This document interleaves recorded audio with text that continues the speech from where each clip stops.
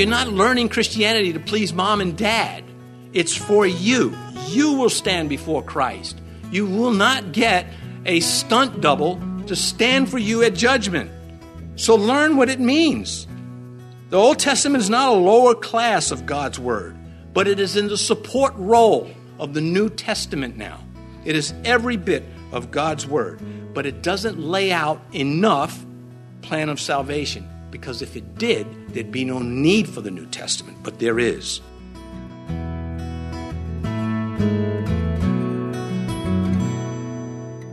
This is Cross Reference Radio with our pastor and teacher, Rick Gaston. Rick is the pastor of Calvary Chapel, Mechanicsville. Pastor Rick is currently teaching through the book of Acts. Please stay with us after today's message to hear more information about Cross Reference Radio, specifically how you can get a free copy of this teaching. Now, here's Pastor Rick in the book of Acts chapter 13 with his message called Prophecy Has a Point.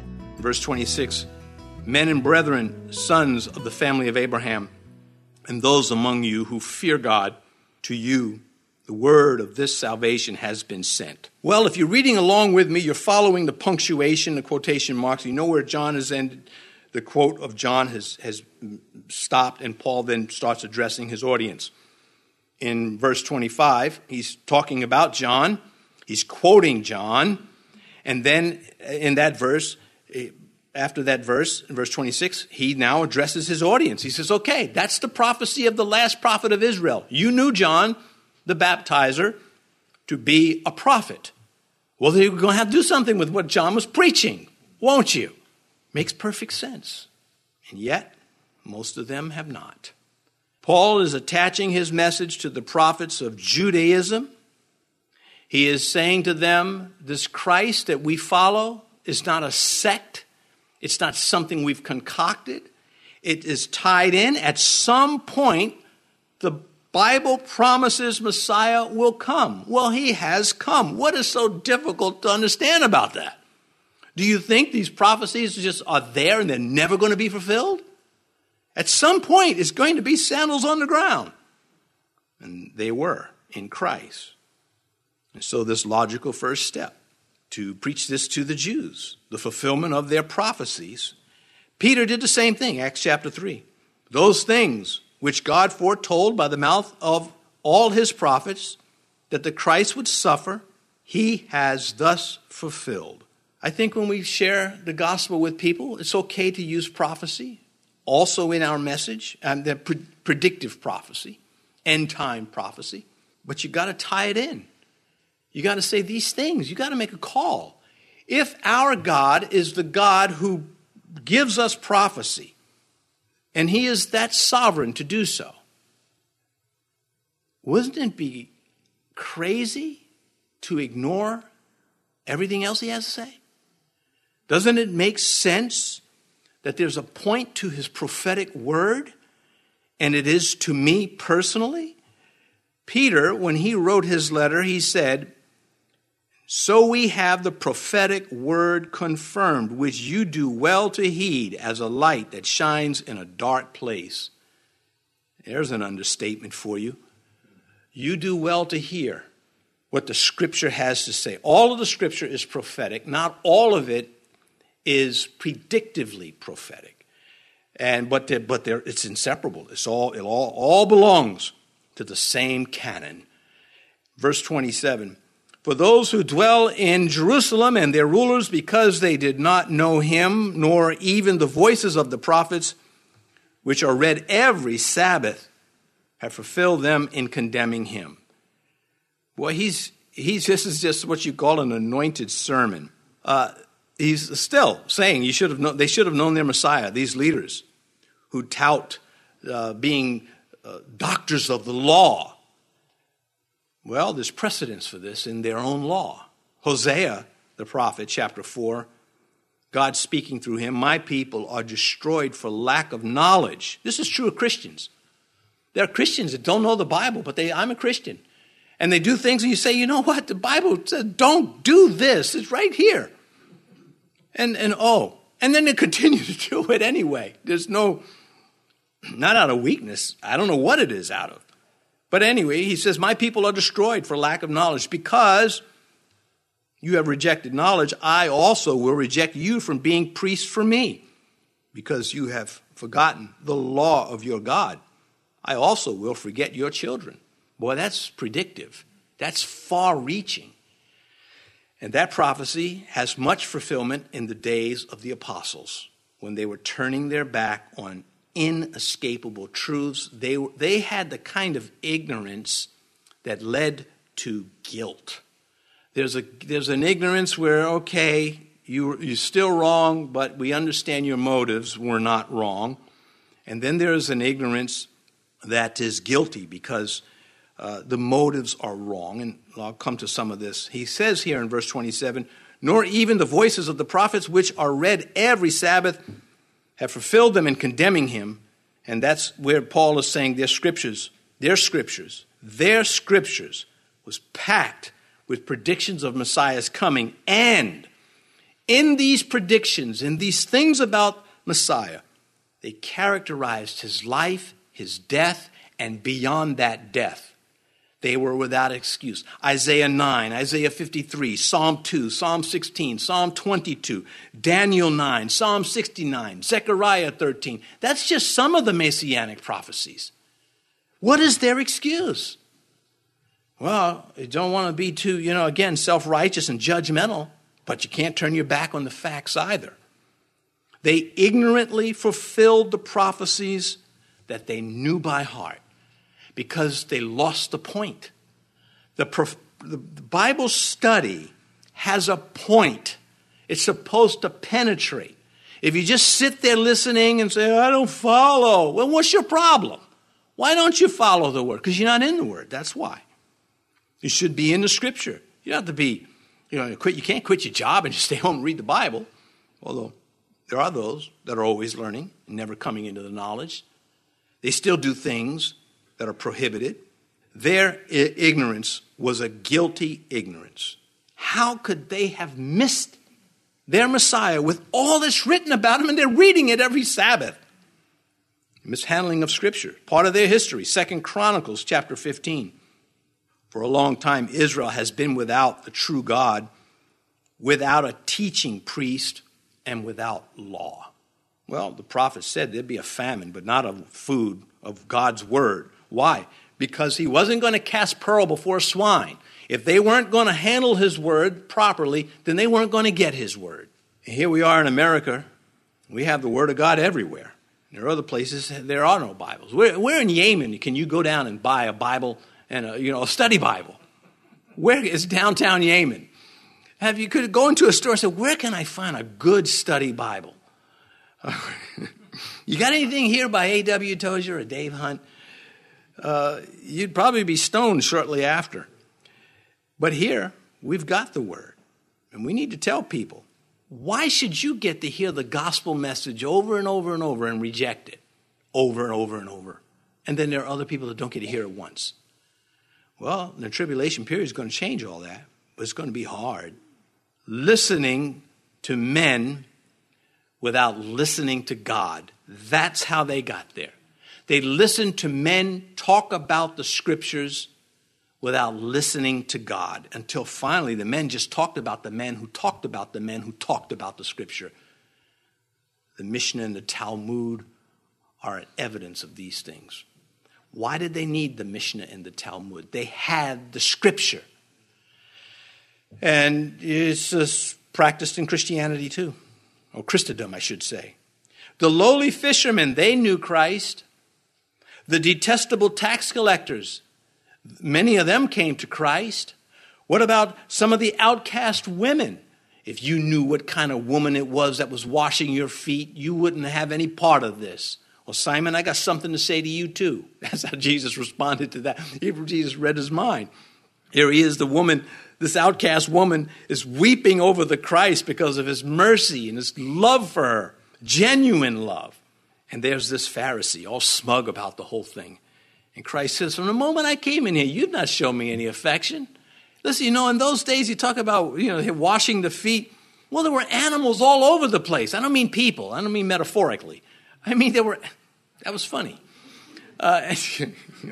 Anyway, You had livestock. And what does livestock do? They make a mess of things. Then we eat them for it. All right. Even the devil recognized he was the Holy One. We know who you are, the Holy One of Israel. Why did they miss it? Matthew chapter 8. And I say to you that many will come from the east and west and sit down with Abraham, Isaac, and Jacob in the kingdom of heaven. But the sons of the kingdom will be cast out into outer darkness. There will be weeping and gnashing of teeth. He's saying to this, you got the scriptures, you call yourself custodians of the scripture, and you're not even getting the point of them, because here I am right in front of you, doing things nobody else can do in Yahweh's name, violating no part of the law, upholding all of it. And you still can't connect the dots because you don't want to. Man, that's hard. By unbelief, the Jews fulfilled their own prophecies against themselves. We beheld him, we did not esteem him. By rejecting the one they said they were looking for, they executed him. Matthew 22, Jesus answered and said to them, You are mistaken, not knowing the scriptures nor the power of God. This is a routine practice nowadays. I have noticed that there seems to be a movement of a fresh movement of expository teaching in other churches. If it is genuine, I certainly applaud it. I hope it is genuine. Because without it, we will be those who don't get the point from God's word, a word that says there are consequences to missing the point Scripture is laying out. There's no excuse for this. Scripture was in harmony with Jesus of Nazareth being Messiah. Why weren't the rest of the people? Verse 28. And though they found no cause for death in him, they asked Pilate that he should be put to death. So the religious leaders who had the scriptures used the courts of justice to withhold justice and to execute a foe, to be their hitman. This is crazy. And then go to the hour of prayer right after. Go to morning prayer, go to afternoon prayer, go to evening prayer while they're having an innocent man executed because he will not respect them as religious authorities in spite of all the dirt that they were doing. Verse 29, sin can mess somebody up so badly. I mean, look at King David. I mean, he's such a dynamo and he gets tripped up. And yet, where sin abounded, grace did much more. Again, don't ever forget, the Messianic kingdom in the millennial reign is directly associated with King David. How do you get to be that ain't associated with me or you?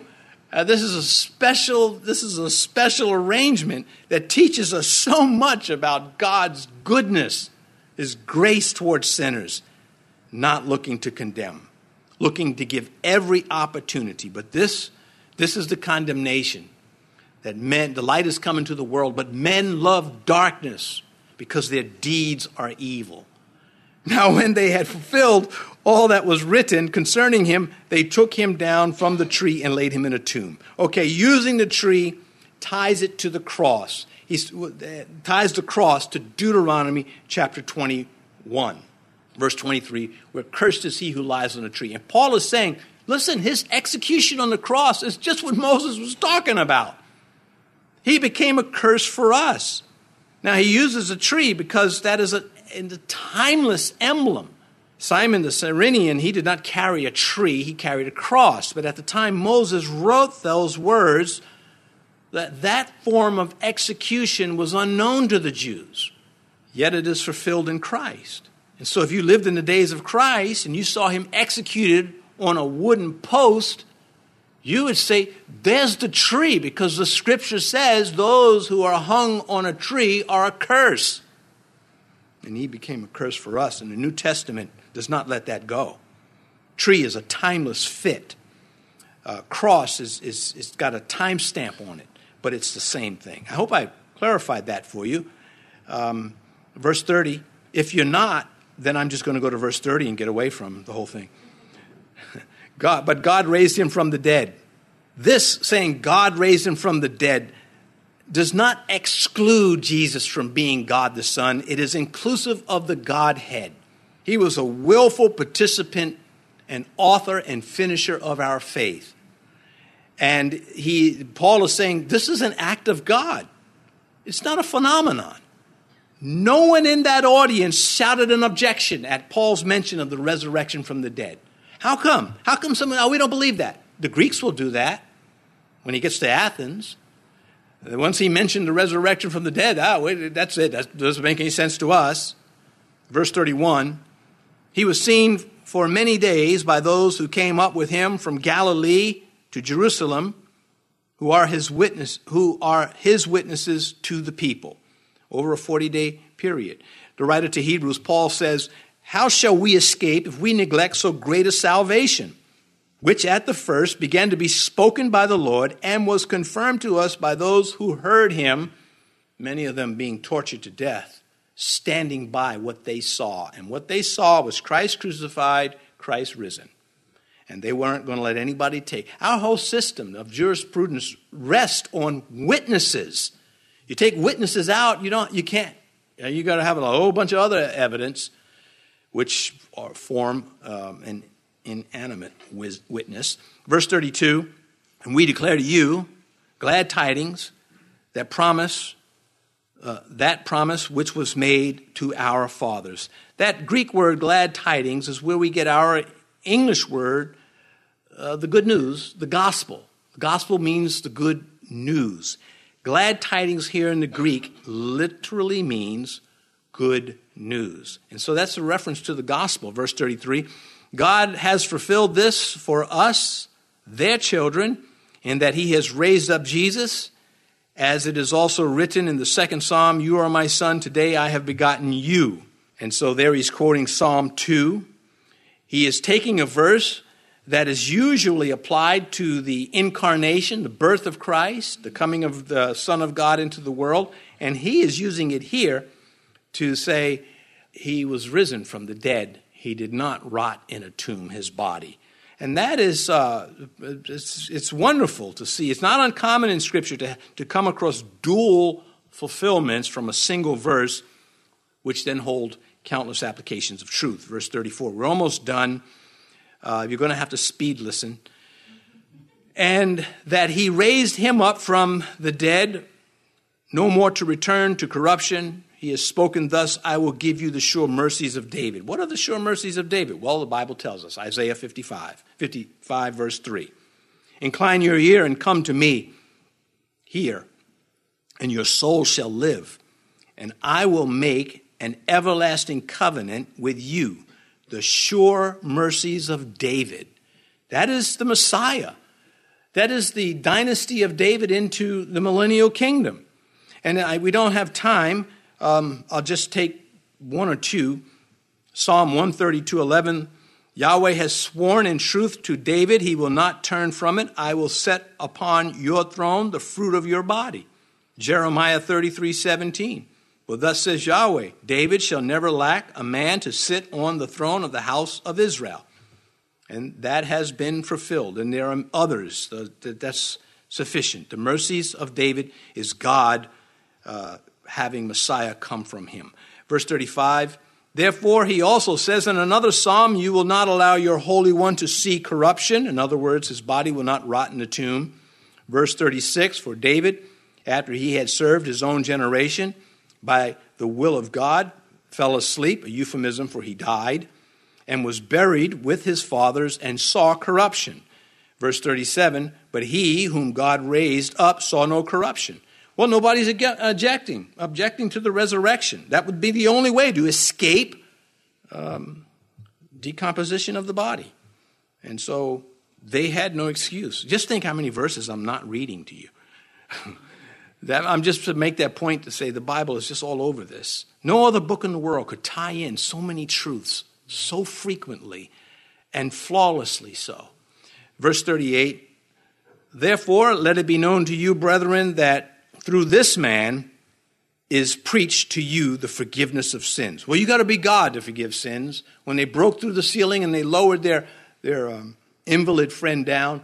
Jesus said, your sins are forgiven. And oh boy, who is this guy to forgive sins? He says, you don't think I can forgive sins? Well, I'll tell you what, I'll demonstrate it. And the guy gets up, and this invalid is no longer invalid. He heals him. And so he's saying to them, well, let's see you do that. Only God can do that. You're not God. You can't do it. I can do it because I'm God the Son. And that's what it boils down to. The blood of Jesus Christ, his death on a cross, his exit from the tomb, his ascension into heaven, go beyond everything that is found in the Old Testament into the New. So much more to say. We've got to wrap it up here. I do want to quote, now you know the verses, in him we have redemption through his blood, the forgiveness of sins, according to the riches of his grace. Verse 39, and by him everyone who believes is justified from all things from which you could not be justified by the law of Moses. That had to go off like a time bomb. He just put down Moses. He just made Moses subordinate to Christ. By him, refuse salvation by him, and you will be judged and condemned by him. It is an imperative. Now, these things of Moses, Hebrews 8, for if that first covenant had been faultless, then no place would have been sought for a second. Jeremiah the prophet said God would make a new covenant. Paul comes along and says, God did this because the first covenant, the Old Testament, wasn't enough. He's given us the New Testament, and it is in Christ. You can only have the new covenant by the blood of Christ. The first covenant came by the blood of animals, this one by the blood of Christ. New Testament, doctrinally, renders the Old Testament subordinate to the new. You teenagers, you may have just said, I missed you like 15 verses ago. Listen to these things, learn what they mean, and use them. You're not learning Christianity to please mom and dad. It's for you. You will stand before Christ. You will not get a stunt double to stand for you at judgment. So learn what it means. The Old Testament is not a lower class of God's word, but it is in the support role of the New Testament now. It is every bit of God's word, but it doesn't lay out enough plan of salvation, because if it did, there'd be no need for the New Testament, but there is. And so we understand the Old Testament by the New Testament. We gain force of the New Testament from the Old Testament.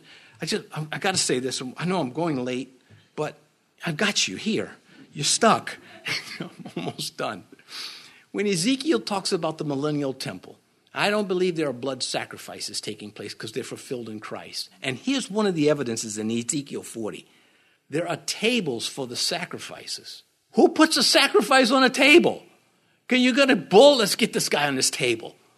They're symbolic. Just that little piece of scripture. I love it. The Bible is just so clear. Anyway, we're almost done. I said that. We're even more almost done. Verse 40, beware therefore lest what has been spoken in the prophets come upon you. Behold, you despisers, marvel and perish. He's quoting scripture now. For I will work in your days a work which you will by no means believe, though one were to declare it to you. He's quoting Habakkuk the prophet. They're really impressed with this guy. And he is taking an Old Testament verse that talks about a moment in time where Habakkuk didn't understand why God wouldn't judge their enemies. And God says, yeah, you think that's something? I'm going to use these enemies to judge my people for their idolatry. Paul comes along and says, yeah, it does mean that, but it also means that there's a consequence to rejecting what God is doing, as it was for those in the time of Habakkuk, so it is for this audience that I'm preaching to now. This is fantastic stuff. The level of theology and preaching here, they all should have become Christians. Some of the Jews do. We'll get to the next session. The Gentiles are going to eat this up. So I close with this verse. And beginning at Moses and all the prophets, he expounded to them in all the scriptures the things concerning himself. And Paul has been doing that throughout this section, saying prophecy's got a point to it. You can either be stuck by it or you can be moved. You've been listening to Cross Reference Radio, the daily radio ministry of Pastor Rick Gaston of Calvary Chapel in Mechanicsville, Virginia.